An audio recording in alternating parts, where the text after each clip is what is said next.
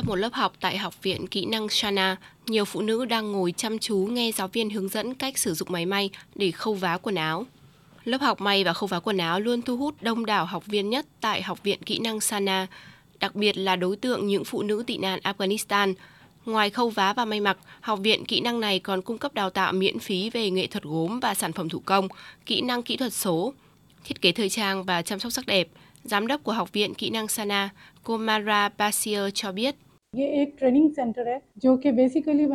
Đây là một trung tâm đào tạo cơ bản được tôi thành lập chủ yếu để dạy các kỹ năng cho cộng đồng người Afghanistan và Pakistan.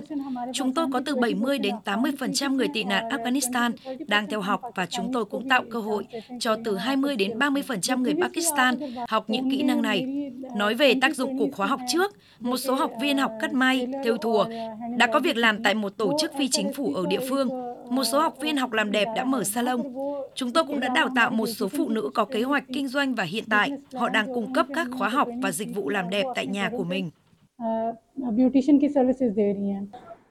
Người sáng lập Học viện Kỹ năng cô Basir đã có bằng cử nhân khoa học chính trị của trường đại học Peshawar và đã làm việc cho một tổ chức phi chính phủ trong 12 năm trước khi bắt đầu ấp ủ xây dựng chương trình đào tạo nghề cho phụ nữ Afghanistan vào cuối năm 2022. Cô Basir kỳ vọng trung tâm đào tạo này có thể mang đến nhiều cơ hội việc làm hơn để giúp đỡ những phụ nữ nghèo Afghanistan đã chạy trốn khỏi đất nước sau khi Taliban lên nắm quyền lực. Theo thống kê, ban đầu có 103 phụ nữ Afghanistan tham gia các khóa học kéo dài 3 tháng mà trung tâm cung cấp. Nhưng hiện số lượng học viên đã tăng hơn gấp đôi, với số lượng đơn đăng ký mới tăng lên mỗi ngày.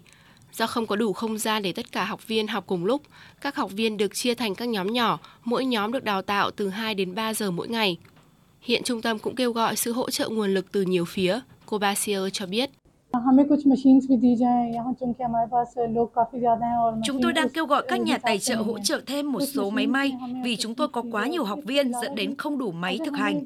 Chúng tôi cũng cần sự hỗ trợ từ mọi phía trong việc đào tạo các cô gái. Như tôi đã nói, nguồn lực của chúng tôi rất hạn chế và có quá nhiều người đăng ký tham gia các lớp học. Nếu chúng tôi nhận được thêm sự hỗ trợ, tôi nghĩ chúng tôi sẽ có thể đào tạo từ 250 đến 500 học viên cùng một lúc, trao cơ hội cho nhiều phụ nữ hơn có thể đóng vai trò quan trọng trong cộng đồng. Đối với những học viên đã hoàn thành khóa đào tạo nghề may mặc nhưng chưa tìm được việc làm, trung tâm đã bố trí một phòng đặc biệt có máy may để phụ nữ may quần áo rồi bán ở chợ hoặc trực tuyến.